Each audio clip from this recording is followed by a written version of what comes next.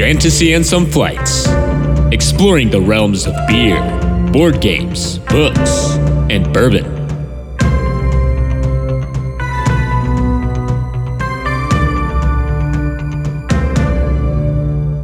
Welcome to another episode of the Fantasy and Some Flights podcast. I'm Nelson. I'm Dalton. I remembered this time. Good job. Thank you for letting me introduce myself. Yeah, exactly. And we're back in person, which is nice. It is. Yep. So we're recording a board game episode. So we've had a couple of fireside episodes recently, and we're hopping back into the board game episode. So tonight we are talking all about Scythe. All about Scythe. So Scythe by Stonemaier Games. Mm-hmm. Who we've been talking about a lot recently. Yeah. With Red Rising and I think I posted on Instagram or something because we played Red Rising, we played Wingspan, we played I think Red Rising again, and then now Scythe, and it's just a lot all together. Stonemaier Games is a fantastic company, so I'm not complaining by any means, but It's just kind of funny how it all kind of lined up. Yeah. I guess having them on a couple of episodes ago kind of kicked that off.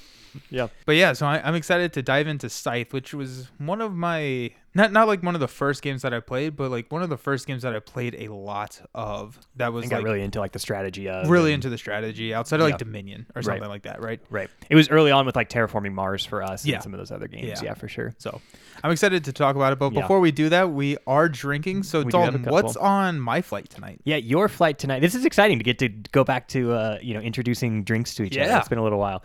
So I had mentioned in Fireside episode a couple weeks ago that I wanted to share WhistlePig Piggyback, their 6-year rye, and so that's what we're drinking tonight, or you're drinking tonight. I'm drinking a beer, which we'll talk about in a minute.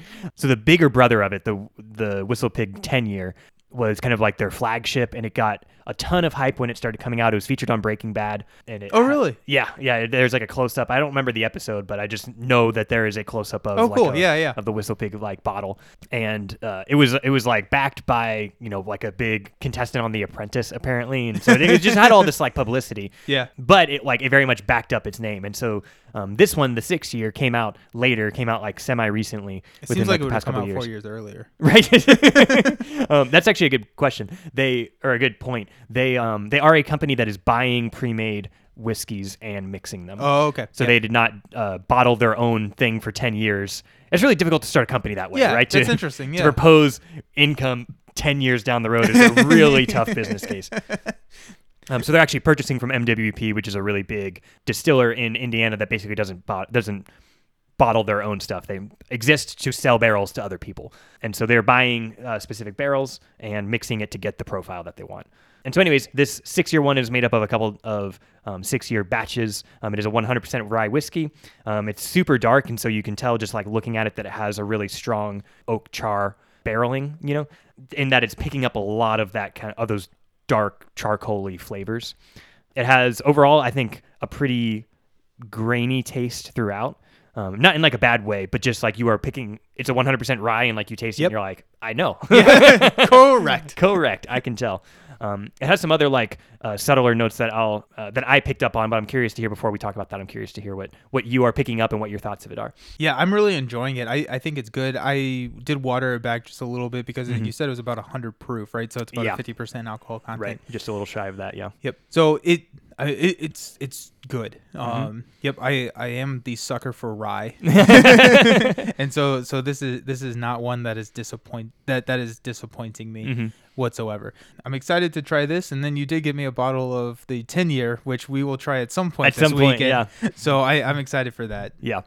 I think this one compared to the 10-year, this one's going to be a little bit more maybe unfinished or unrefined, a little bit more of a bite type? Yeah, I think so. And just maybe you could describe it as youthful and bold or something, where it has it tastes good, but it can be maybe a little punchy, and I think the water might kind of help with that, which is why I'd suggested that you might try it with that. It has some vanilla and some things that'll in the body that are familiar and then are kind of yielding to some black pepper and some grainy spices. I did like the finish. It's not an overly long last. It lasts just long enough, it doesn't overstay its welcome. Yep. I definitely feel that, where it's I take a sip and it's right there. It's okay, cool. That was good. Yes. The burn doesn't linger or anything like that, which is nice. Right. So if it's something that you're wanting to try in the 10 years, a little bit out of your price point, I think this is a nice step up. That's a nicer rye bottle that's not totally breaking the bank. So. Yeah, it's definitely better than that Texas 100 or whatever whatever I bought that the one time. Bardstown, I think, or something. Yeah. Oof. Woo! Which is actually we joke about Bardstown a lot. They have a lot of other stuff, and it's actually a very good distillery. But just the one that we had, we did not enjoy. Yeah. But what about a Cheers rating? We haven't done a Cheers in a little while. Okay. So this is going to be, for me, probably a 3 cheers. Yeah. Yep. I think that we could get to that 4 cheers category. Again, I'm still super new in my whiskey tasting career, but it's definitely something that I would always enjoy tasting. Yeah. I don't necessarily know if I always need a bottle at the house. Right. Type thing, but you're willing to buy and try. I'm willing definitely to buy and try. Yeah. And I highly recommend it. I would recommend this to anybody that wanted to go out and try it. So awesome. Glad you like it. What about me? What am I drinking? So you are drinking a Belgian style wheat ale tonight. Mm-hmm. This is called the Wit-Bellied Hedgehog, and I had to type this into my notes 4 different times because white-bellied hedgehog is a thing. And I just for whatever reason, when I was looking and I was typing it all up, I was like, it has to be white. And then I look back at the can. It's it's not. And I don't know. It was messing with me. But it's Wit-Bellied Hedgehog by Metazoa Brewing Company. And so the Belgian style wheat ale, you're gonna get a creamy type of mouth feel. Mm-hmm. And in this one specifically, there's they added an orange peel flavoring as well as some coriander to kind of give it a subtle contrast there. That's okay. Coriander. I was I get the orange, and there was something I was having trouble describing, and coriander. Okay. I got it. Well, yeah, I'm so glad you said that. Yep. Belgian style wheat ales are going to be kind of easy to drink, right? So it's going to be pretty smooth. It's not going to be super bitter. This one has a 18 IBU, so very low on the IBU. It's not an IPA type thing, even though it is an ale. This one is a mid-range alcohol content, 5.4%. So it is a pint. It's not. Not some of those small can things. The SRM is about an 8. So you're gonna. It's a light. When you look at it, you're that is an ale. Yeah. Right? Yeah. It's very much. And specifically, it's that's a summer ale. Yep. Absolutely. So that's the Wit-Bellied Hedgehog, which again I bought specifically off of the name. Yeah. Had a picture of a cute hedgehog on the front. It's adorable. Yeah. It's adorable. But so that is what you are drinking. Mm-hmm.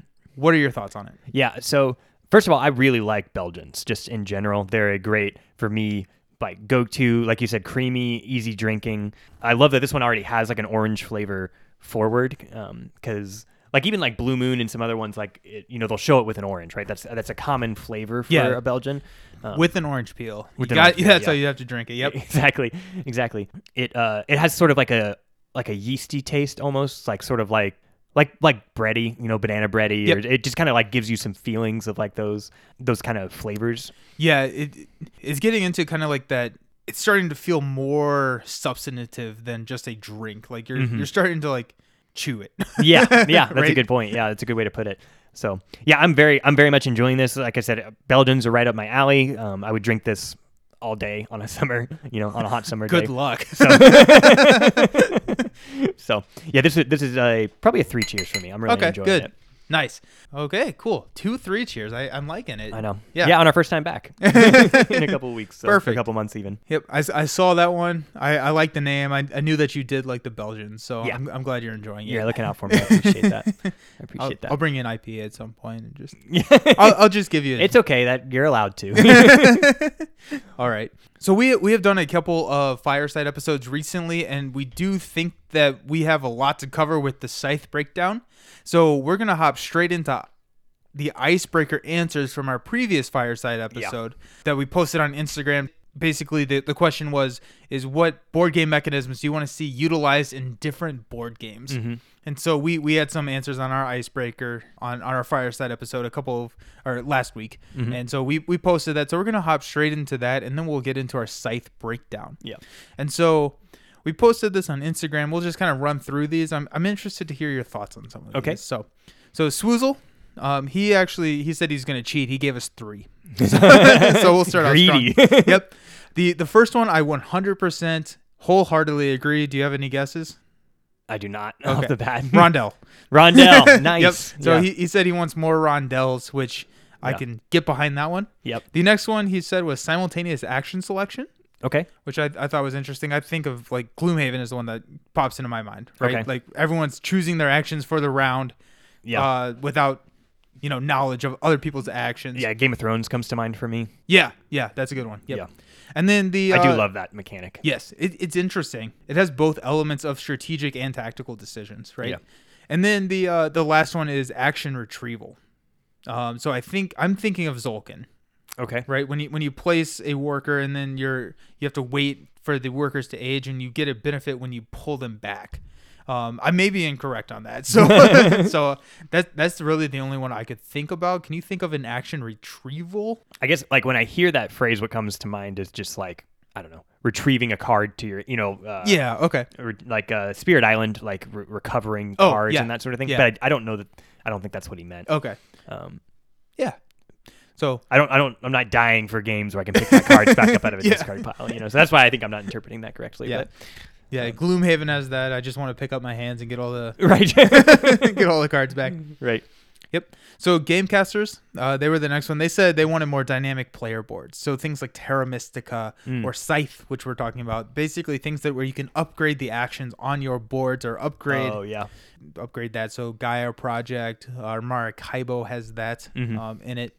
And so I love this mechanism. I think it was kind of popularized by Hansa Teutonica, which we played one time. Yeah, we did. One of our. I think that was one of the first ones out there. Okay. And then probably Terra Mystica, and I know Scythe is heavily influenced by Terra Mystica. Yeah. But so that one's fun. Seventh Steven said he had 2. He had said customizable boards. And so I tried to message him. I never got a response, but I'm thinking of 2 categories. So I'm thinking of like a Gaia project. I'm loving this icebreaker, by the way, just that we have to interpret what people mean. It's half the fun. Yep. So I'm thinking of like a Gaia project or something similar to like that, where the board is different. You can build out and the board changes based on the setup. Yeah. Or something like Taverns of Tiefenthal, which I think is probably what he's talking about, because like the modular boards are all over the place. And so if this is an underutilized mechanic, like Taverns of Tiefenthal, like you're upgrading your personal board, like you're flipping things over to get yourselves more actions to change your dice or something like that. Right. But I really like at least the mechanisms in Taverns. Yeah. I think that's really cool. I could see that utilized in more games. For sure. I think that'd be fun. Yeah. The more I think about Taverns, the more I think it's just a really well-designed game. Yeah. It comes up a lot on, we've recommended it and everything, but it's solid. It's very sound mechanically. Yeah. And then his other ones was more single-player versions of multiplayer games. Sure. Yeah. And so I'm taking this more as like there are single-player variants, but what I'm wondering is I can't think of a single player version, but I think of like Seven Wonders Duel as a 2-player version of Seven Wonders. Gotcha. And so I'm wondering if that's what he's thinking about. Yeah. Like taking a game and making it so you're not like, it's not a variant. You're not like compromising on some of the experience based, like boiling it down to 1 player, which not all games do that, but a lot of them do. Yeah. When you move to the solo experience, but maybe something like that. I thought that was a really interesting idea. That is an interesting idea. I mean, you can think of the difference between Seven Wonders 2-player variant versus Seven Wonders Duel, right? There's an enormous difference in quality of your experience between absolutely. those 2 things. Absolutely. The 2-player variant is awful. Played it once, never again. Yeah, it's the worst.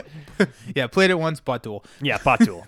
So, if that trend continued to 1-player variants versus 1-player like actual versions, that, it could make a big difference. Oh, absolutely. Next up, we have Sheer Boredom. Yep. So Mr. Roberto, he said dice spinning. And I think this is because the story that I posted it on had a video of a dice spinning. Okay. So I think that's where that's coming from. But I would different than rolling. Yes, but I would be all for a game that requires you to spin dice. I would I would Yeah. be on that. So, Yeah. so If it like rules about if it falls off, it basically becomes a dexterity game. Oh, right? yes. If it falls off the table, something bad happens. If yours spins the longest, something good happens. Like that. I'm down for that. In addition to what actually the roll value Yes. is. Yes, please more. Oh, it could be like Beyblades, but with dice. Oh, that'd be so cool. A little arena, and you whack into other dice. That'd be awesome.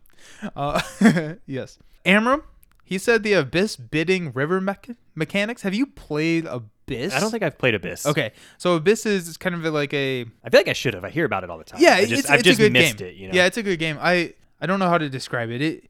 It's a filler. It's not a filler. It's kind of like a lightweight big game. I don't know. Okay. It's by Bruno Cathala, who did 5 Tribes.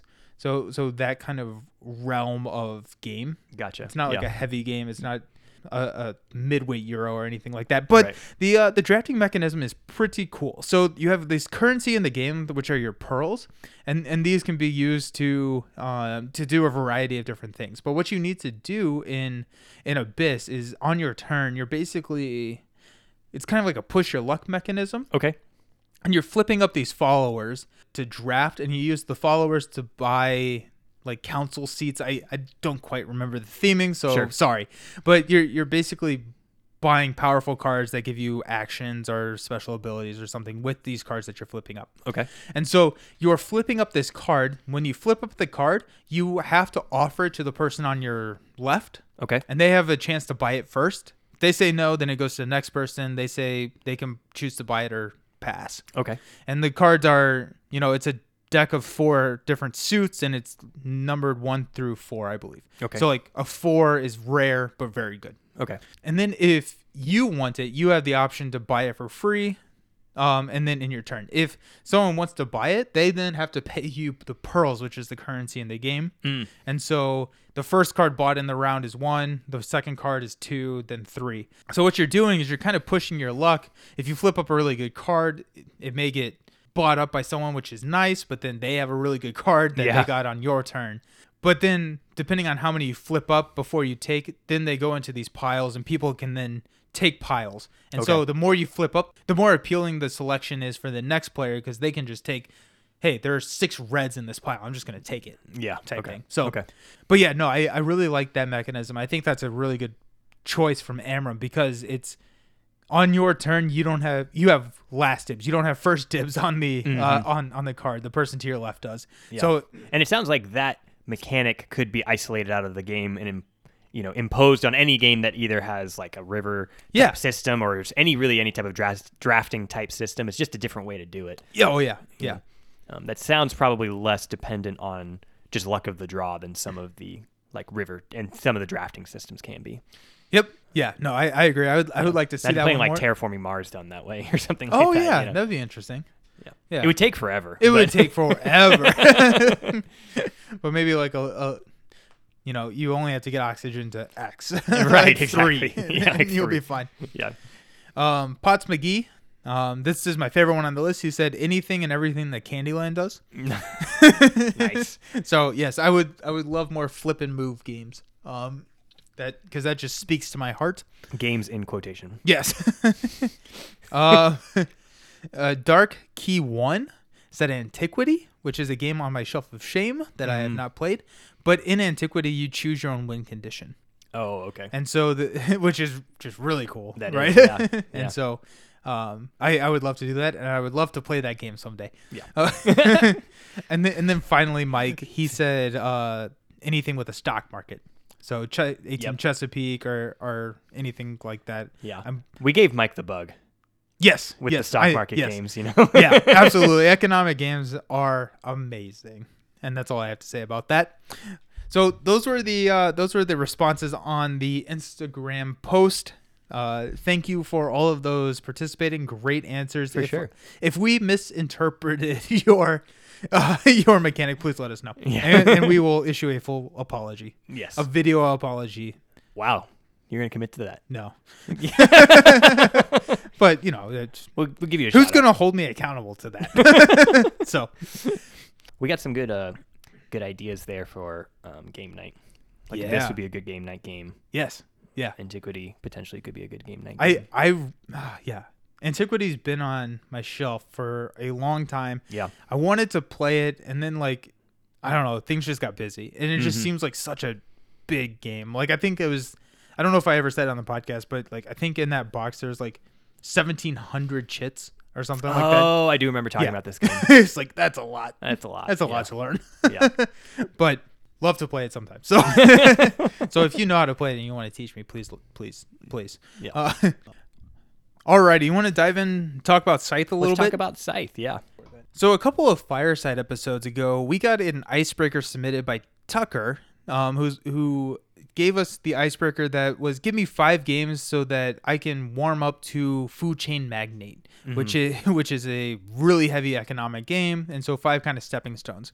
And so we really enjoyed working through that. And so what we're going to do here to start out our Scythe discussion is to kind of maybe not 5, but like a couple of games that are going to kind of stepstone into Scythe to kind of give you a feel for some of the mechanics, maybe boiled down into a gateway game or something like that. Scythe is significantly less complex than a Food Chain Magnate. Yeah. So I'm excited to see where this goes. I'm going to go ahead and do the first game. Okay. I'm going to choose Splendor. So Splendor is a great gateway game that teaches players resource management. So both in Scythe and Splendor, you're getting resources to grab powerful action. So in Splendor, you're getting these like mines or things that give you like ongoing effects, trying to get you nobles. And in Scythe, you know, I need to get 2 food to enlist my recruit. That gives me a bonus. Yeah. And so trying to understand and kind of look out and foresee what you're going to need to give you a benefit later down the road. Yeah. So Sounds good. So that's kind of like my one of my picks, one of my stepping stones to get to Scythe. What's one of yours? Okay, so for me next, let's see. I'm going to go with El Grande. Okay. Which is a very early, maybe the earliest area control game. I think that's what we said in the area control. Maybe, yeah. It at least feels big. that way. Yeah. And so calling on to that because there is a combat mechanic in Scythe, and El Grande doesn't have combat quite, but it has the feeling of like, okay, what territories am I strong in, and it gives you the ability to kind of move around the map a little bit. You don't have to be quite so like limited to where you are, like some area control games. And like some combat games. And so just kind of starting to teach in a basic way that feeling of like watching where other people are strong and where there's maybe a weakness to, you know, to kind of flow into. Oh yeah, no, I like that. That's a good pick.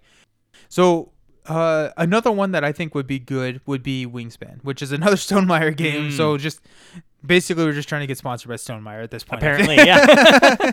No. So Wingspan I think is a good one because it provides an action selection mechanism. Yeah. And it also kind of gives a feel of an upgraded action. So as you're choosing one of your 3 rows in Wingspans, you get to activate your birds in that row. Yeah. You only get to choose one of them, which is the exact same thing in Scythe. You choose one action, and then throughout the game in Scythe, you can upgrade your actions by literally the upgrade action. You can build buildings, which is going to give you a benefit, or if you've enlisted, it's going to give you a benefit when you when you perform the bottom row action. And so making those actions and when you can choose those, I think Wingspan is a good stepping stone into that a little bit more in-depth action selection that Scythe provides. Yeah, for sure. And I think that's the main, like, kind of getting back to the icebreaker, that's one of the key unique mechanisms from Scythe that we really wanted to see other games start to kind of implement more of, right? And so it's impressive that you found a game to teach that, because that's what we said we wanted more of, because there aren't a lot that are doing that. So I think the only other thing that I could think of that I would maybe want to have covered is kind of the feeling of like the matrix scoring that Scythe accomplishes, right? So I mean, I can think of like very simple, like maybe even just King Domino, like some very similar, King Domino's a good one, like games that emulate that scoring style. Is there any others that you can think of? Maybe even one that's a higher complexity than King Domino? Because I think the real key here is balancing, you know, okay, where am I at on the y-axis so that I score so many points on the x-axis kind of thing. Yeah, that popularity track in Scythe is critical. It kills you. Yes, if you're not ready for it. So I think King Domino is a really good option there, right? You need more crowns, and Right. Understanding the impact that adding one crown versus a double tile makes is huge. Yeah. Right. And just figuring out that cost benefit curve. I'm trying to think of a heavier game, which may not be a stepping stone, but I'm trying to think of a heavier game that implements something similar to that. Yeah. What about like just Carcassonne?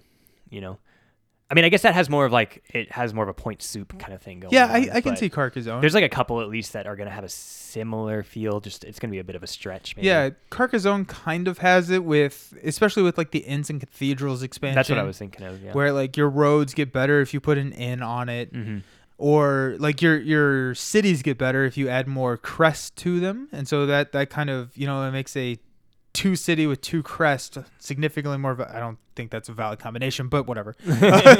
More valuable than a 3 city with no crest, right? So, so kind of understanding that math. Man, I'm struggling to think of something, which I think is kind of interesting, right? Yeah. So maybe what that means is that the 3 that we kind of initially recommended, though, that would be kind of like the core path. And then if you were trying to introduce someone new, you might just have to think about some of these other like lower complexity games, like we're saying King Domino or Carcassonne or something like that, to try to introduce and understand how exactly the scoring mechanism is gonna play out in Scythe. All right, I think those are great options to get you to Scythe. Yeah. So I don't necessarily know if we need to do kind of like a rules breakdown of Scythe, but yeah, I think the episode, like other breakdown episodes, will kind of assume that you have a basic knowledge of the rules. So what we're trying to do here is we're trying to, take an amateur or a novice player, maybe someone who has played a game or two, or maybe has just read the rules and watched a video and is looking to play their first game and be competitive in it. Crush their friends into the dirt type. Right. And take you into somebody who can play well and play competitively. But you're not going to be like competition ready. Like we're not competition, competitors in this specific board game. Yeah. So I'm really excited to listen to this episode then. Yeah, because I am ready to become good. Yeah. I guess maybe we should have like in the breakdown, like in the title, it should have like a little asterisk, and then it should list like, here's our actual win percentage for this game. It's not real high. Yeah, I am a little disappointed. So we've played a lot more games than what I have tracked on my app, but I dropped my first 2-player game last night. Oh wow! Oh, I was so sad. Which, whatever. I'm not bitter. You're bitter. No, my wife played amazing. You have definitely played a lot more Scythe than I have. For that reason, that you've you own it, and you've played through the Rise of Fenris campaign, and you've played just introduced this game to a lot of people. So I'd like to hear, I guess, your thoughts, just like starting out, like when we start to frame up this discussion of like how to be good at Scythe. What are some things that right off the bat kind of come to mind, just categories of things that we're going to have to talk through tonight? So Scythe is really interesting because you get both a faction and a player board, and those are randomized at the start of the game, and those will heavily dictate your strategy, right? So you're starting with your player board, which has a special ability, and then as you unlock mechs, you get more special abilities. And so one of the things that you're looking for, and what you need to do in order to be successful in Scythe, is to play into those strengths. And also, when you're looking at your player board, one of the things that changed the game for me is when you're looking at what 6 stars you're going to be placing throughout the game. I always shoot for 6 because that's what ends the game. I assume that. Yeah. I like to play the game like I'm assuming I'm ending the game. That does not always happen, but like that's how you should be thinking about it. Yeah. Most of the boards have a action that gives you 3 coins, which translates into 3 victory points. As a bottom row action. Each one of the 4 each bottom time you take the bottom row action. Each time you take the bottom row action.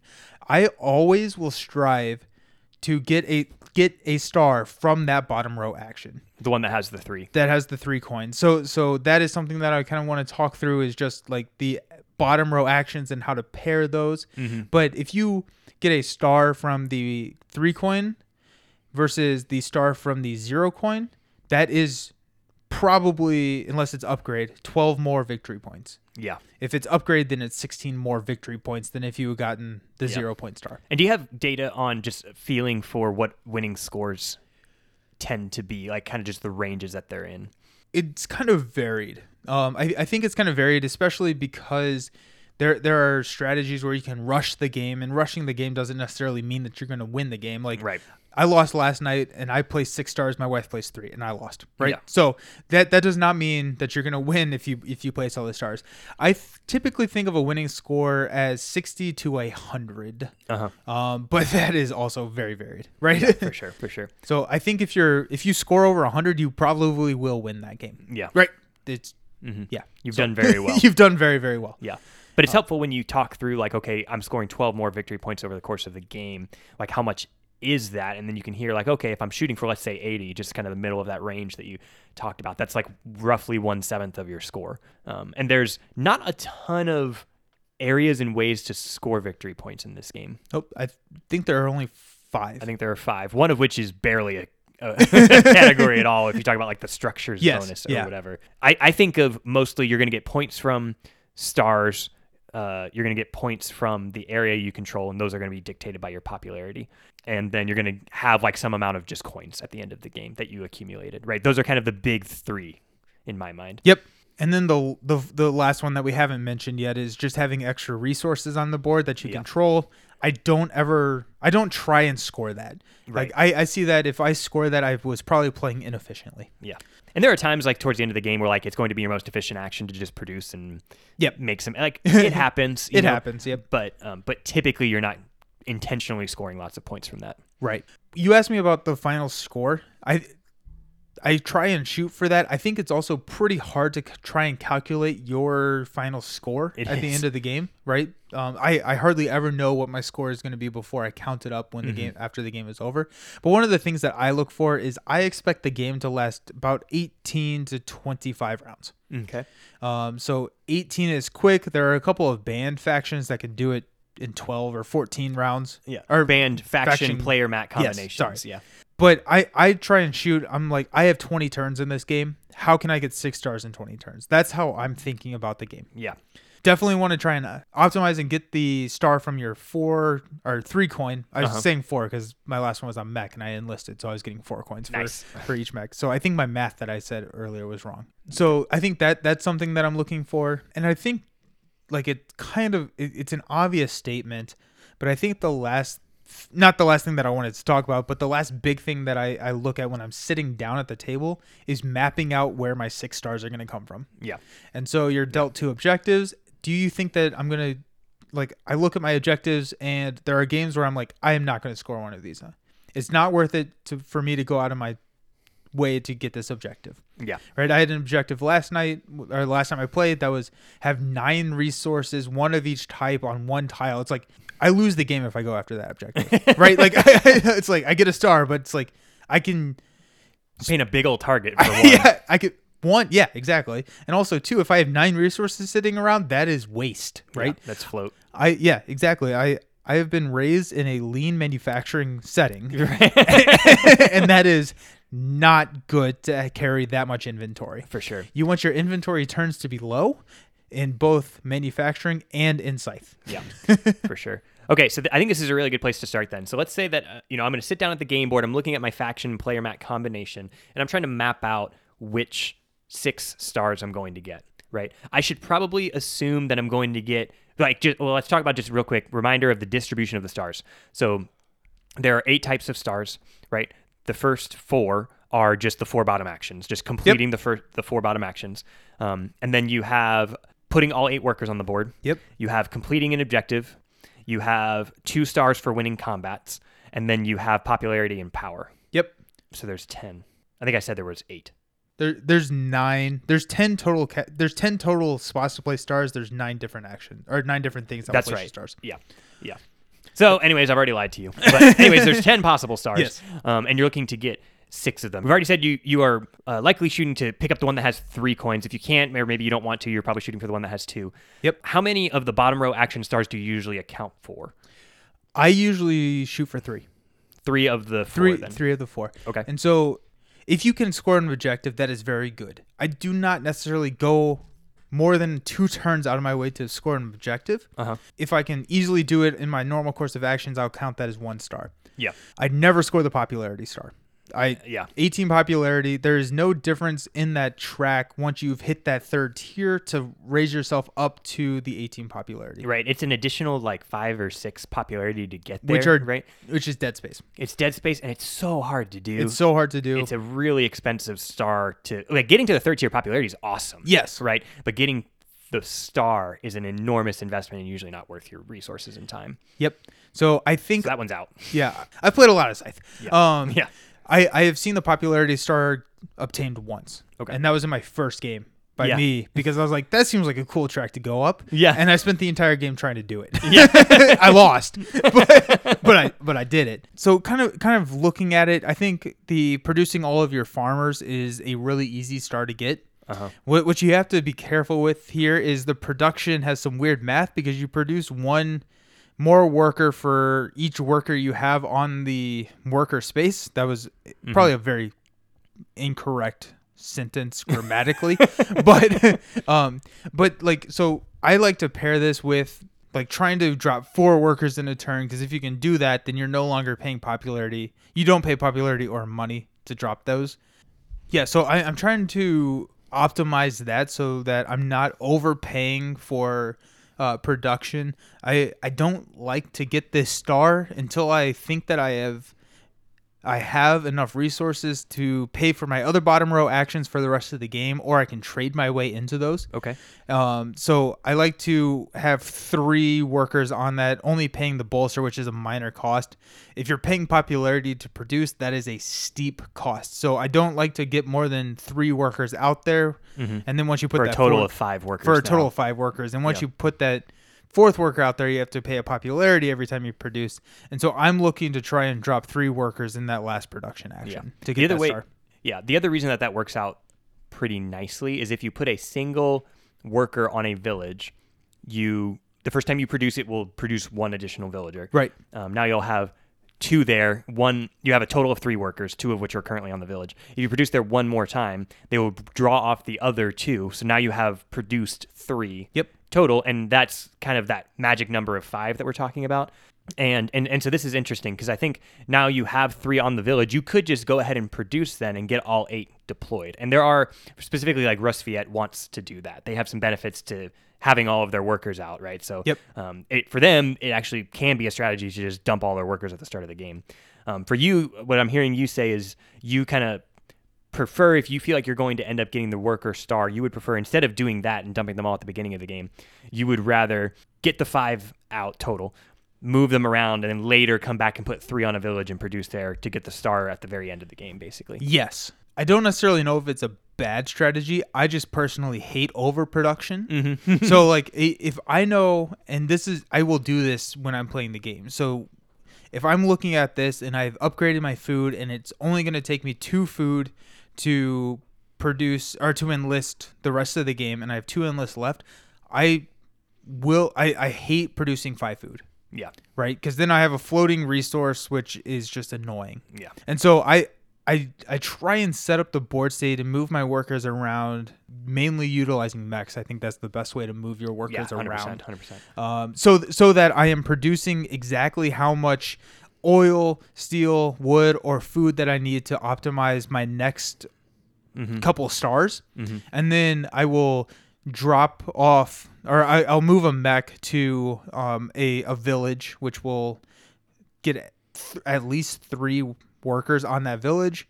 My next production action will give me that star, and then I have a mech to carry 5, right? I want to leave 1 there to claim that territory, but then that mech can carry 5 off into... Yeah, at that point, you're probably in the late game, you're just trying to take territory. Yes, yeah. Which is a nice way to set it up, because if you have a mech there, they can drop them off on the way, and I assume you have speed, right? So you'll be able to just kind of like run around the map and have fun. Yeah. I think the other thing that's really important here to key in on is, okay, in my strategy, I'm going to plan out the start relatively early in the game. Am I going to have 5 workers out, or am I going to have all 8? Yeah. If you have 5, you're basically planning, I'm going to have 2 workers on one type of resource and 3 workers on the other. And the reason for that is so that when you produce, you are going to produce 2 resources of one type, 3 resources of another type.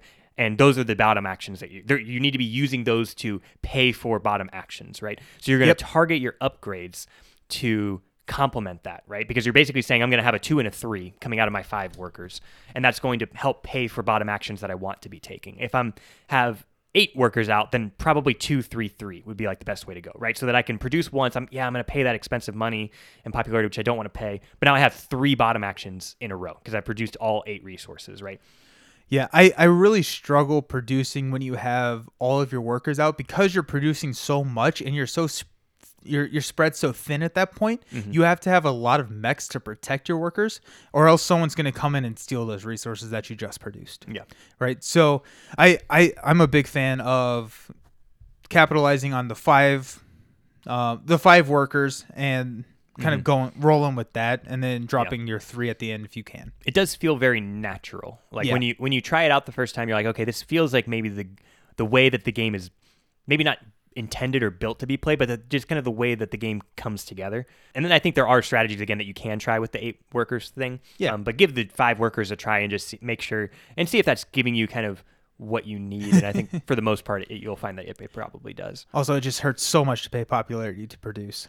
Like at that point, I'd probably just rather trade. But yeah, I think the key though is like if you are at that point where you have 8 workers out, you're hoping to only produce like 2, maybe 3 times over the rest of the game. Oh, yeah. You know what I mean? So you're paying. I think that can also be a good strategy if you do not plan to get the bottom action of the produce action, right? So whatever produce is paired with, if produce is paired with mech because you have like industrial or something as your player mat, you're like, I'm going to put all 4 mechs out. I'm going to be producing all the time. I don't need 8 workers. Yeah. Right? I can run with my 5 and that's good. If it's paired with like build or something and you're like, I don't really see myself building in this game, you might consider dumping all 8 so that you only have to take that action like twice over the course of the game, and it's going to give you, it's going to give you 2 oil, 3 steel, and 3 food, and you're like, I can do everything that I want to do for the rest of the game. I'm going to have trade in one of these actions, right? Because I know that it's not the produce action, so trade is going to be on one of these other 3 I'm trying to get, and I can supplement my income with whatever I need. And so just things to think about as you're kind of like setting yourself up at the start of the game. Yeah. We've digressed a little bit from stars, though. Let's get back to stars. Yeah. So where we left off, we were talking about popularity. We said not popularity. Nope. So what are some other stars that you target? Most always target the 3-cost star.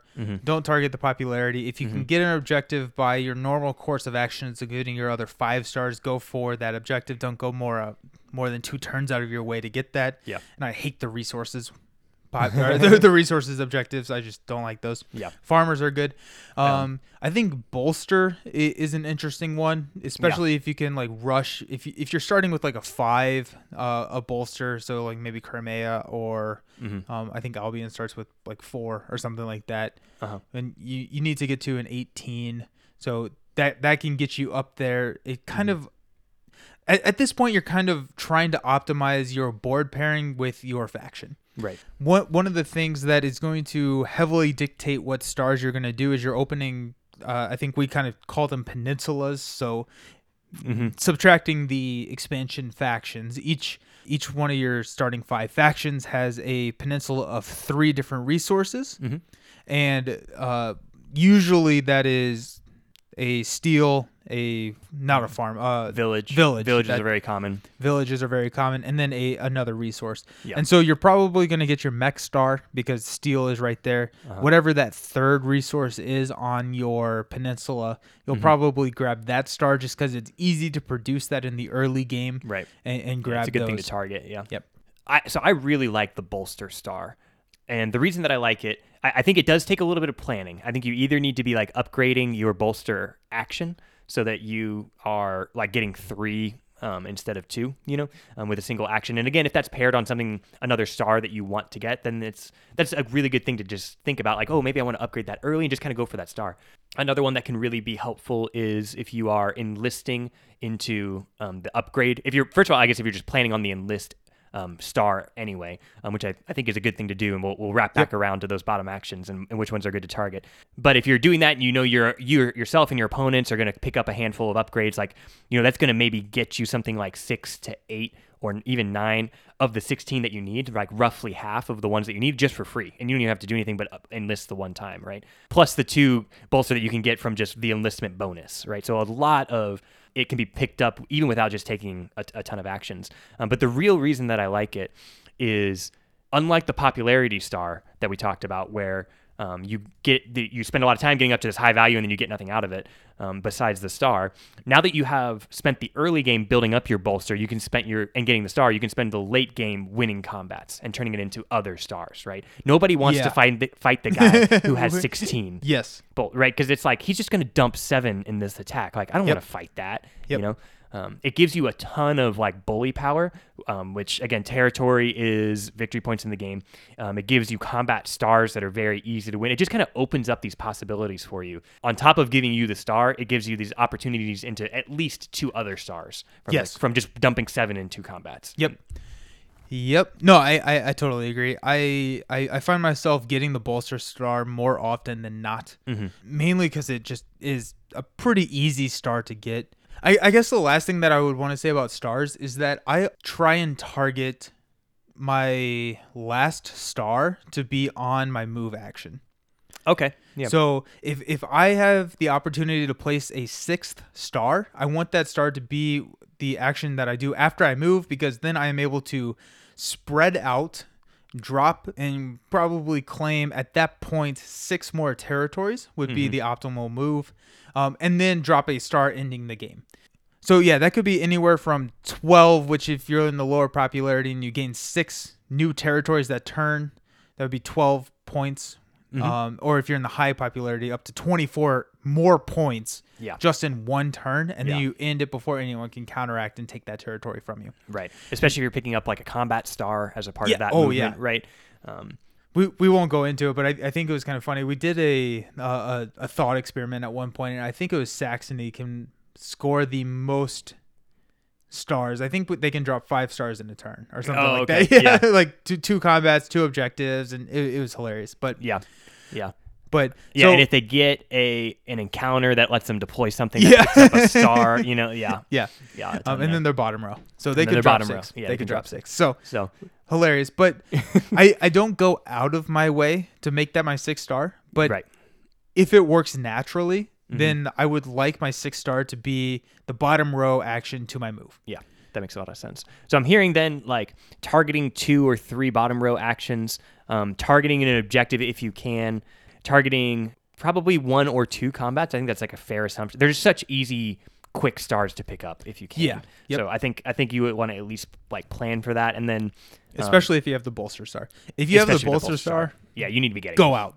Go all out, man. Bully people. And then the bolster star, we're calling it the power star, is like is a maybe, is a can get. The worker star is a can get. There's going to be some that is like, okay, I need to plan for 2 or 3 bottom row actions. I need to plan for 1 or 2 combats. The other ones I'm picking up through a combination of workers, objectives, power, whatever kind of fits into the strategy for that setup. And one of the things I like about Scythe is that it requires you to kind of think on your feet. There are a lot of tactical decisions throughout the game of Scythe, and I think a lot of that comes into, at some point you're probably going to want to make your way to the factory.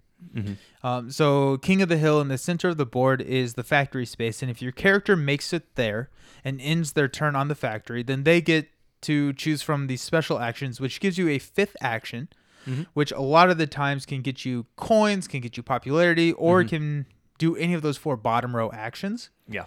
And depending on when you get there in the game, like for Rushvet, I don't know if I'm saying that right. So, but for like the red faction. Yeah, it's Rusviet. So I don't know if it's so like Rushvet. Yeah. Or Rusviet or Rushviet. For the red faction. Like they can get there in 3-4 turns, right? Right. Like if you're going to do that, then you're going to build your strategy around what factory card you pick up. Yeah. Because if you're able to pick up a factory card that is allowing you to build structures, then you don't have to worry about that entire building structures and paying wood. You can ignore wood for the rest of the game. Yeah. And so that is one of the caveats that I would put into all of this math, is that depending on the factory cards that are in the game and what you get to pick, it may be worth to just ignore it and go for that. Yeah, and I think this is a good place to go. Let's talk about factory actions for a second. I think in new player games, it feels like you have to get a factory action, and I would say that is not true. You don't have to get a factory action. I don't think you do. Yeah. It's just like when you're taught the game, you're like, oh, I got to go there. I got to find myself a factory action. They're definitely fun. Yeah, they're a lot of fun. And they can be like guiding to a strategy, Yes. but you don't need them.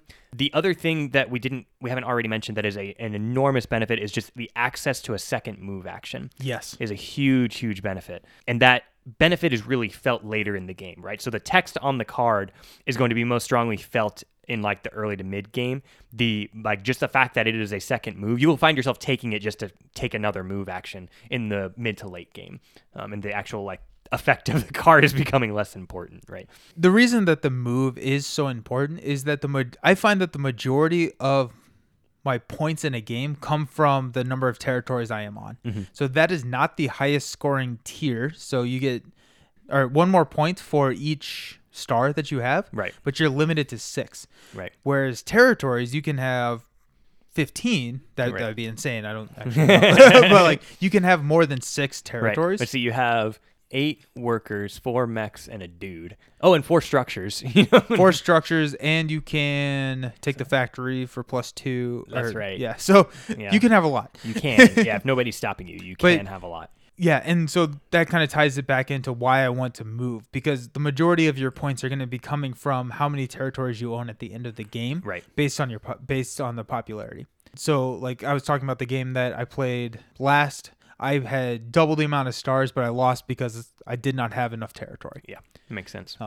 So it's not necessarily intuitive for a new player to spread out Uh-huh. because it's not worth as much as stars. Right. So it's like you can win the game by not focusing on getting 6 stars but spreading out more, which is why having that factory action, which gives you a second move, is so valuable. For sure. Okay, so I think that's a good time then to kind of take us into the actions now that we're already kind of talking about Okay. the Yeah, yeah. factory actions, right? So do you want to talk about top actions or bottom actions first? We've already been talking about some of the bottom actions, so let's do that, and then we'll Okay. move into the top actions. Yeah, that sounds good. Okay, so just looking at the bottom actions, all things are equal. Which ones would you prefer to target to get a star? Mechs. Yep.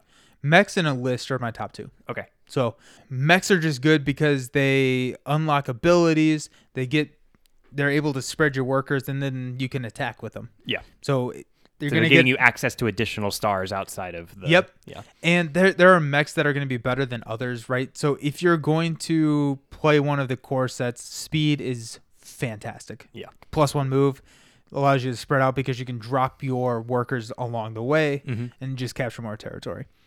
Enlist is really good, mainly early game. If Enlist is your last star, you're not benefiting from Enlist as much as you should. Yeah. Because Enlist allows you to get a special bonus based on other bottom row actions that you or your neighbors take. Right. And that's a huge part. So if you're upgrading, now every time you upgrade, you get to bolster, or anytime the person sitting to your right or to your left upgrades, you get to bolster as well. So that's just a really good, consistent bonus that you're able to get. Yeah. Yeah. You also get like kind of 2 money, 2 hearts, or whatever whenever you enlist. I typically try and go enlist first if I have access to food on my peninsula. Yeah. Just because I want to try and optimize and get the enlist before any of my neighbors can take a bottom row action. For sure. And I think you're specifically targeting the mech one because it is giving you 1 coin per mech. And so if you're assuming that, again, like we said, mech is a very strong bottom row action, a very strong star to get, many players are going to max that out. So if you get that before yourself or any of your neighbors deploy, that's potentially up to 12 coins. Which is over 10% of your score. Yeah, over 10% of your score, plus like the 2 coins from just the Yes. one-time bonus. Yep. I think the bolster one can be very strong, like we said earlier, to get you to the bolster star. And I think it's really strong because there are 6 upgrades. Right? Yes. There are 4 of all the other bottom row actions to get you a star. Yeah. Upgrade takes you 6. And so just right there, that could be 18, which is the star. Yeah, exactly. So exactly. like that's pretty big. That can be a lot. The build one to get like a heart is kind of situational, right? It's good, but I hardly find myself building. Right. So, So if you notice that a neighbor is building and you can get 4 free popularity, 6 if you count the one-time bonus, like that's a great benefit. That's a tier by itself. I mean, that's huge. But if if nobody's going to do it, maybe it's the one that you do last or something like that. So Enlist of the 4 is my favorite. I feel like if you are getting the Enlist star early because you have access to early food and everything, I feel like it's playing the game on easy mode, to be honest. You're getting all these coins for free, you're getting this popularity for free, you're getting bolster or power for free. It's like everything's just coming to me. I just got to sit here and I get all of these things, all of these resources that I need. The popularity alone is enough to take me into the next tier. That's an enormous amount of victory points. The power plus the cards are going to bring me into the bolster star plus combat stars. Like I have access to a ton of extra stars. Plus, again, something like 10, 8 to 12 or, even 10 to 14 just free victory points. Yep. Like, I find that is incredibly action efficient for just 4 actions to get all of those things. Yeah, I think that the Enlist action is definitely top tier. Yeah, for sure. Right. I think that it's the best if it's your first star, but as the game goes on, if you don't have the Enlist star, then you're probably going to want to target mechs. Yeah. That probably it's a cross. There's a point in the game where it crosses, and you just have to read the board state and understand that. Yeah. But like we said, I would definitely agree that both of those are a strong 2 stars to target, especially like early in your game, and depending on what your setup is, those are natural ones to pursue. Yeah, the other thing that I would say about enlisting is if you are ever questioning which one you should go with, I look and see, because resources in Scythe are common knowledge. They're out on the board. So I look and see what my neighbors, what resources they have, and I will then even what resources they're on, like where their workers are. Yeah, where if I see that they're about to upgrade and I'm choosing between the upgrade or the build, I'll go ahead and take the upgrade, knowing that probably they're going to upgrade next turn. Right. So yes. that's just a tiebreaker in my opinion. If you can benefit from one extra one just by seeing what the board state is, go for that. Yeah. I think that makes a lot of sense. Okay, so the next 2 stars then, upgrade and build. So I know that this is an area where you and I differ. I would prefer to get neither of these stars. I would prefer to get the other 2 and find 4 other stars in the other objectives and just get neither of these stars. Yeah. Which is not good, by the way. I'm not playing correctly. You shouldn't do that. It's just, this is my preference. I just don't like these stars. Yeah. These are the 2 weaker stars. Yeah. I think build is weak because only 2 of the factions have build as part of their starting peninsula. Yeah. And access is a big problem. Access is a big problem. Build is supplemented by getting additional victory points based on where your structures are placed, which is something that's put out at the beginning of the game, but I never find that plays a huge role into my strategy. Yeah, it just doesn't seem like a big enough benefit. It'll get you like 6, maybe 9 if you did very well, but that's like you're going way out of your way to get just 9 victory points, and that it's very hard. Yeah, it's really hard. It's very hard. So I do think that build is probably the weakest. However, some of the benefits that build give you are incredible. So if you can get the buildings out there. Yeah. Specifically, I think the popularity one. Yeah, the monument. Yeah. Where I think it's on your bolster action, you get a star. Or I'm sorry, not a star. A heart or popularity. Yes, a popularity. That's huge. Yeah. That's huge. If you can get that out, that's awesome. It also does hold territory for you, so it can really help with like the spread. It's again kind of situational, and especially in really packed games, right? In very busy boards, it can. Yep. So there's a little bit of a benefit there in 2-player. However, if there's a building out there, it doesn't drop my popularity any to go and take that. It's not a combat, so I don't have to worry about losing or giving up a star. Right. If I'm moving to that building. Right. If it's empty. Yeah. So it does hold the territory, which is nice, but the board in Scythe is pretty small. Yeah. And so if you're not there with maybe a worker or something, it's probably going to get taken or defended somehow. Yeah. So do you drop them in your peninsula? I don't build. I plead the fifth. Yeah. And we were kind of talking about this earlier. The 2 are Polania and Nordic have access to wood. Yeah. Which are like the blue and the white faction. Nordic, I don't enjoy playing Nordic. Polania, I enjoy playing them more. I think you like them a lot. I like Polania a lot.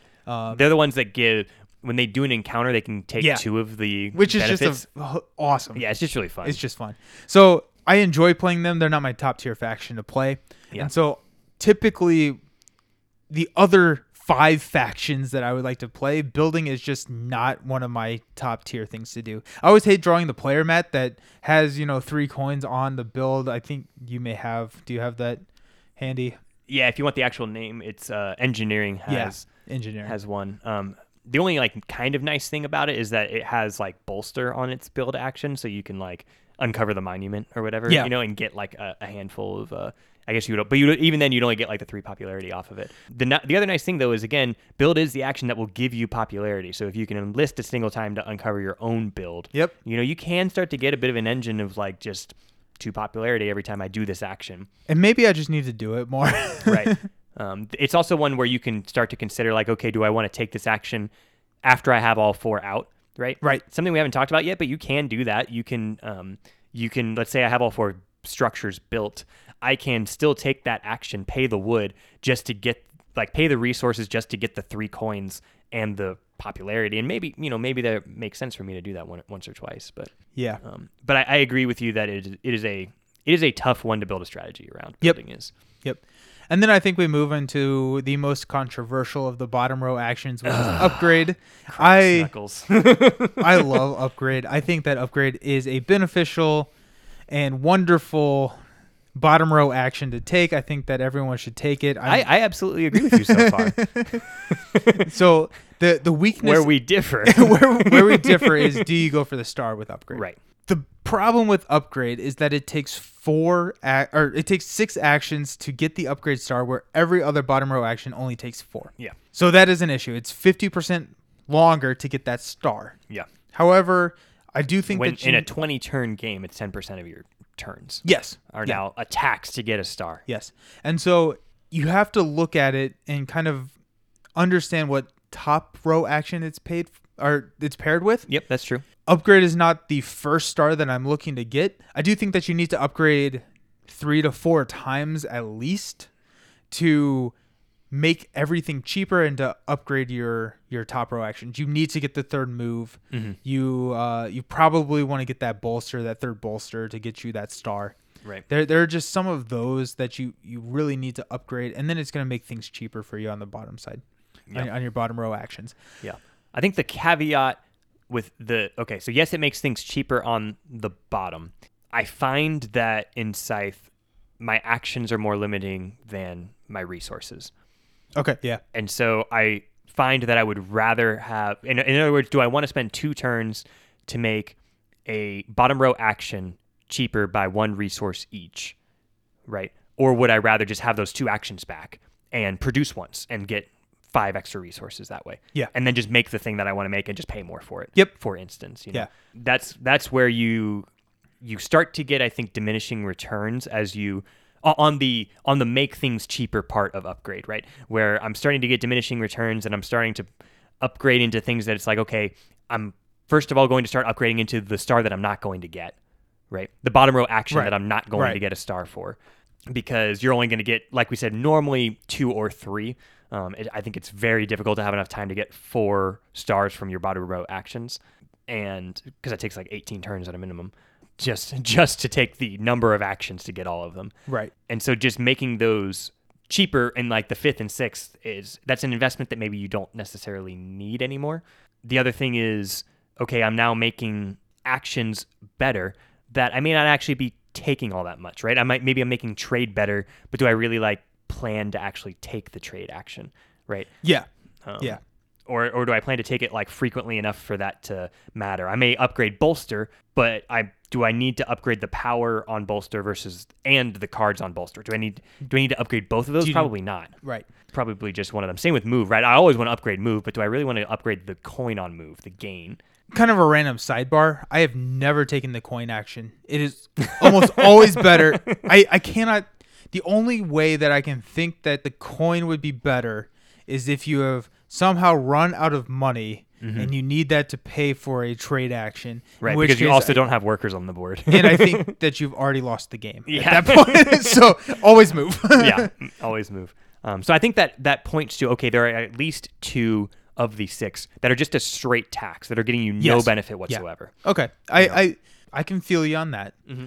I think that math definitely does break down if you have the faction mat of industrial or innovative, where you get 3 coins for the upgrade action. Right. Because then, that's a lot of victory points right there, right? Mm-hmm. That's 6 extra victory points if you take the 2 dead, quote unquote, dead actions, right, which is probably going to be 5 to 10% of your score. Right. And then plus the star that you just plus the star that you got. So that, and then I think it's engineering has a 2 coins on that. If it's a 0 coin, which there are a couple, zeros and ones. I think there's maybe 1 0 and 2 1s or something like that. Yeah.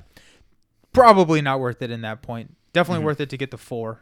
But again, it's kind of all reading your player mat. For sure. And all of these come with the little asterisk of you have to make sure that you're playing the right strategy for your player mat and faction for combination. Sure. Yeah. And again, just to reiterate, I think we both strongly agree that you should plan to upgrade bare minimum of twice. Yes. Right? Yeah. Probably you should shoot for 3. And you can usually justify a 4th. And that's coming from, again, on a, let's say I'm shooting for a production of 5. Let's get back to that conversation. So I have 5 workers out. I'm going to produce on 2 territories, right, and get a 2 and a 3. On most boards, that means that I need to have at least 2 upgrades so that I can upgrade something to cost 2 and something to cost 3. Right. There are boards where you only need to upgrade once to make that happen or something like that. But on most boards, I'm probably going to plan to upgrade twice just to get my bottom row actions to the spot where they're going to pair well with my 2-3 combo that I have going on. Additionally, I think, like you said, move is almost a must. Like, it is an excellent upgrade to take. Bolster can help you get the star. That can make a lot of sense. The popularity in certain ones can get you a trade action back, where trade gets really useless in the later game. Yep.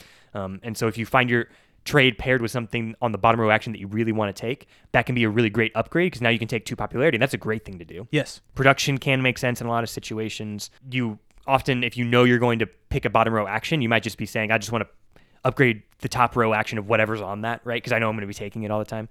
So point being, 2 to 3 times, even for upgrading, is very, very justified. Getting to that star is something you're going to have to think about. I agree with that. I am just more apt to go out of my way to get that star than I am. than Dalton is. So. But I think you also win more games than me. So maybe you need to take Nelson's advice over mine. I win more games, but I don't know if my win percentage is better. So let's talk about the popularity track real quick. Okay. So the popularity track is kind of this matrix that we were talking about earlier, where there's 3 tiers, and basically the higher you are on the popularity track, the more each one of your scoring avenues is worth. Mm-hmm. So your stars can be worth 3, 4, or 5 points. Territories can be worth 2, 3, or 4. Resources 1, 2, or 3. Yeah.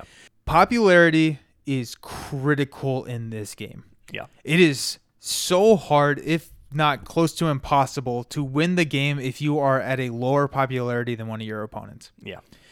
Just because it's so cumulative, especially with the area.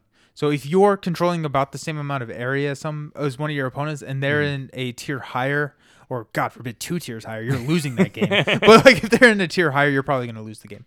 Yeah. And that was my It's at least a significant disadvantage. Yes. Like, it's a significant thing to try and overcome. Yes. And so that, like, we were talking about the game that I played yesterday, where I had double the amount of stars. I ended the game. I had, I think, more territory. Mm-hmm. I owned the factory, and I lost because I was a tier down in popularity. Yeah. So I should have drugged the game out one more turn, bumped myself up into that next popularity. Right. Especially because you were controlling the end of the game in that specific situation. Yes. I just want to caution you that if you're looking at ending the game and you're not in the same, it doesn't matter if it's the first, second, or third tier. If you're not in the same tier as your opponent, you will have a hard time winning that game. Yeah, you better be certain on your math. Yep. And I was not. So, the other thing they can sneak up on you there is like money in the bank, right? Yes. Just how much money people have pocketed can be. It's public knowledge, but it can be sneaky in how it's piled up in people's play areas. You know? You're so focused on your player board and the board. There's just a lot, and then you like look over and you're like, oh shoot, like she has 30 coins, right? Like so you're overcoming a barrier of your delta in coins already there. For sure. So the popularity track is just something that as I play more and more, you just cannot ignore. You have to do that, which I think kind of ties into the encounter cards, which is another thing that I wanted to talk to, which are all of these little tokens that you're going to get, and you're presented with 3 options. Usually one of them is going to get you 2 of something in a popularity, and one of them is going to have you lose popularity. Right. You better need whatever it is giving you on that encounter card to lose that popularity. Yeah. I think the easy mistake to make there is, oh, this is giving me oil and I don't have access to oil, so I'm going to go ahead and take that. But if you're not planning to get the star of the thing that it's giving you resources for, right, that can be, you just have to be really careful about that decision. If you're going for that star anyway, then okay, now it's saving me some produce actions, right? It's saving me the workers that are there. I can either start to spread them out or move them to a different resource. Like, it opens up some doors for you that can be worth it. I would think especially like Polania, if you're offered steel, that's a really natural, like, yes, I want to put my mechs on the board, but I don't have steel in my starting peninsula. That can be a really natural one to accept. But you can back yourself into a corner real easy if you lose too much popularity, which is easy to do again with Polania because you can take 2 of the benefits on the encounter card. Yeah. I always kind of think about it in the terms of trade. So like, I don't have access to oil, but you always have access to oil because you always have access to the trade action. Yeah, for sure. So it's like, okay, I can get 4 oil for 1 popularity. I'm making up things right now, right? I don't know if this is 1. It's like, okay, is that 1 popularity worth 2 coins? Probably not. So again, it's the actions. The actions are really helpful. It is the actions, which is really helpful. But you're getting the 4 oil, or you can trade and also have access to the bottom row action of whatever your trade action is on.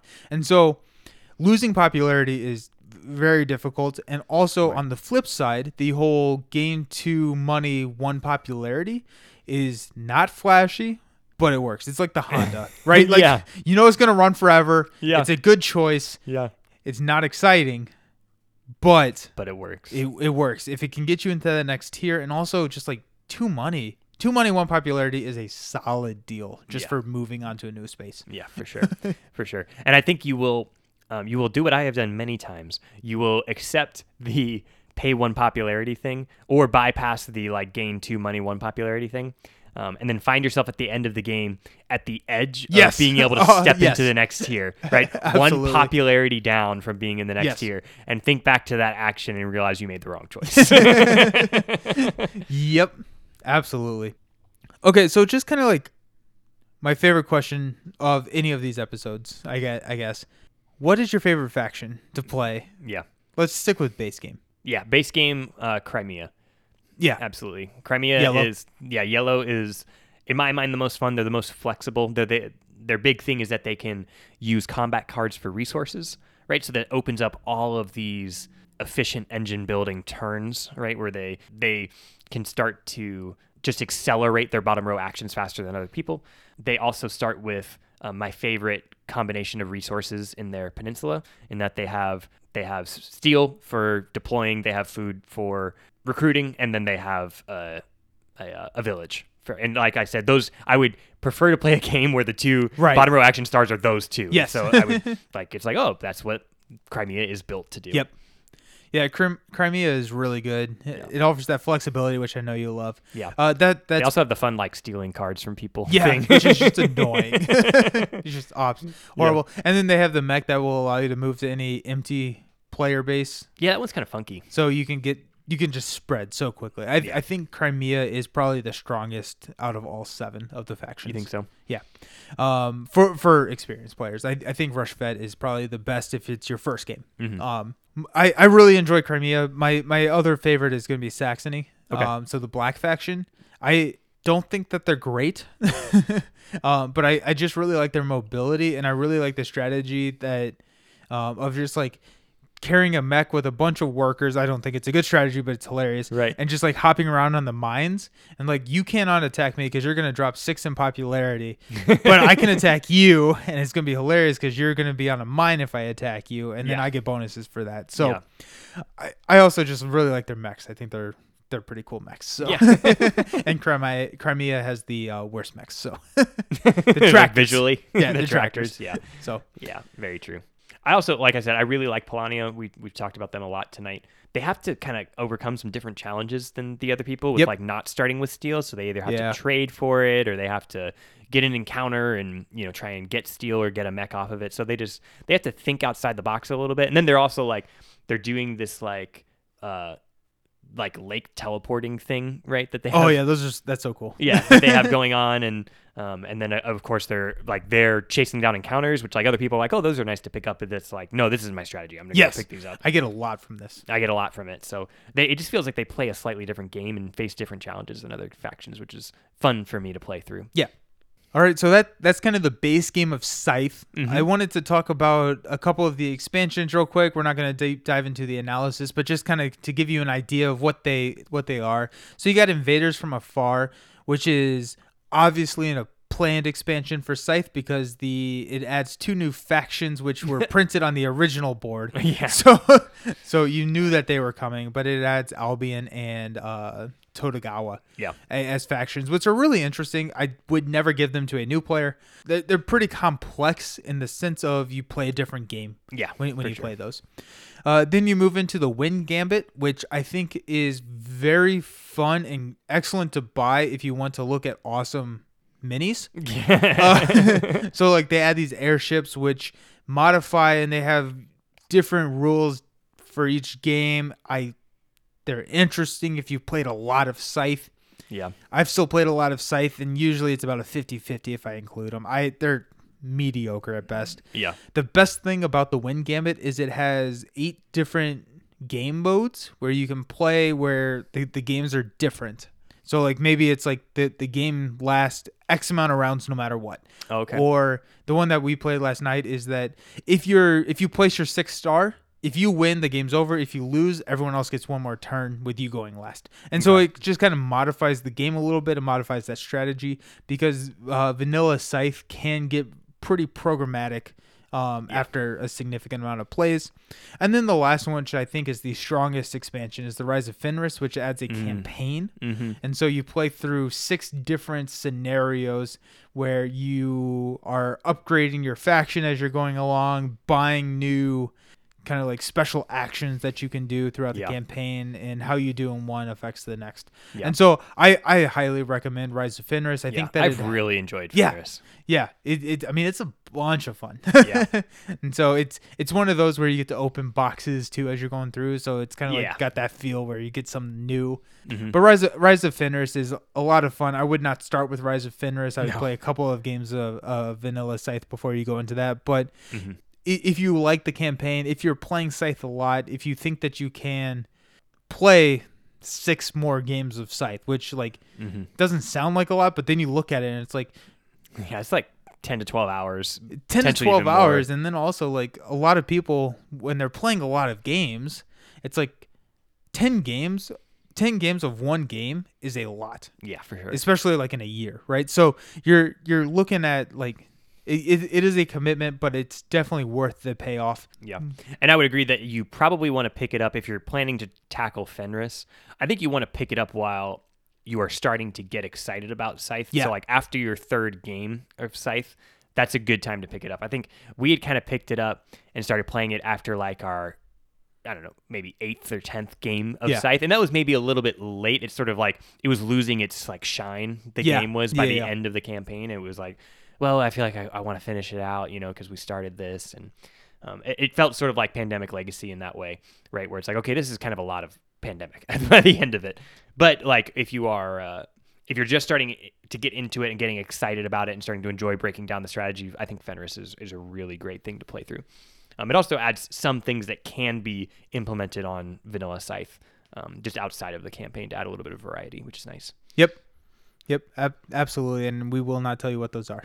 Yeah, because I don't want to ruin them for you. Yeah, because they were fun to open. So. For sure. I mentioned that because I want you to know that it's not just a campaign that's totally separate from the original board game. Yeah, and I do like the way that they set it up, where if you want to, you can go play scenario 4 without playing scenario 1, 2, or 3. It's kind of like Tuscany, which is from Stonemaier again, where like it was designed to kind of play as a pseudo campaign where you would add and kind of expand your vineyard and add more things to do, but you can add in all the modular sets at any time. So it's basically adding in 6 new modular sets as well. Very cool. But yeah, so that was our breakdown of Scythe. We really enjoy this game. I think that it's a great game for 2-player. We can knock out a game in under an hour now, which is nice because it feels like such a big game. It feels kind of epic. It feels like you're doing a lot. Yeah. And so I think Scythe is a great kind of midweight game that anybody can enjoy. You know, more experienced gamers that are kind of getting into the hobby. I think because of the way that it's set up with the thematics and the mechanics, anyone can enjoy it. So I highly recommend Scythe. Hope that you win your next game. Let us know if you don't. Let us know if you upgraded all the way and got your 6-star, and that'll settle a debate here. Yeah. But yeah, so let us know if you got the 18 popularity star and won. Yes, please. We want to know. Yeah, I absolutely want to know. I want to talk to you. We'll have you on. Yep.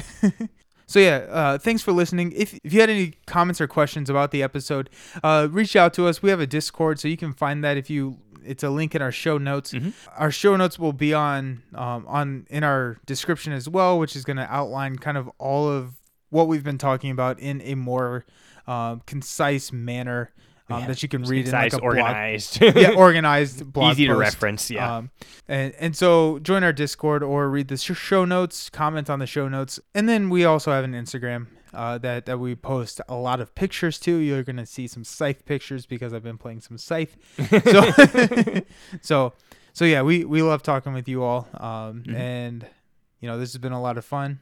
We've been talking about doing this Scythe episode since probably we started the podcast over a year ago. So I'm glad we finally got to do it. Yep. For sure. Cheers, buddy. Cheers.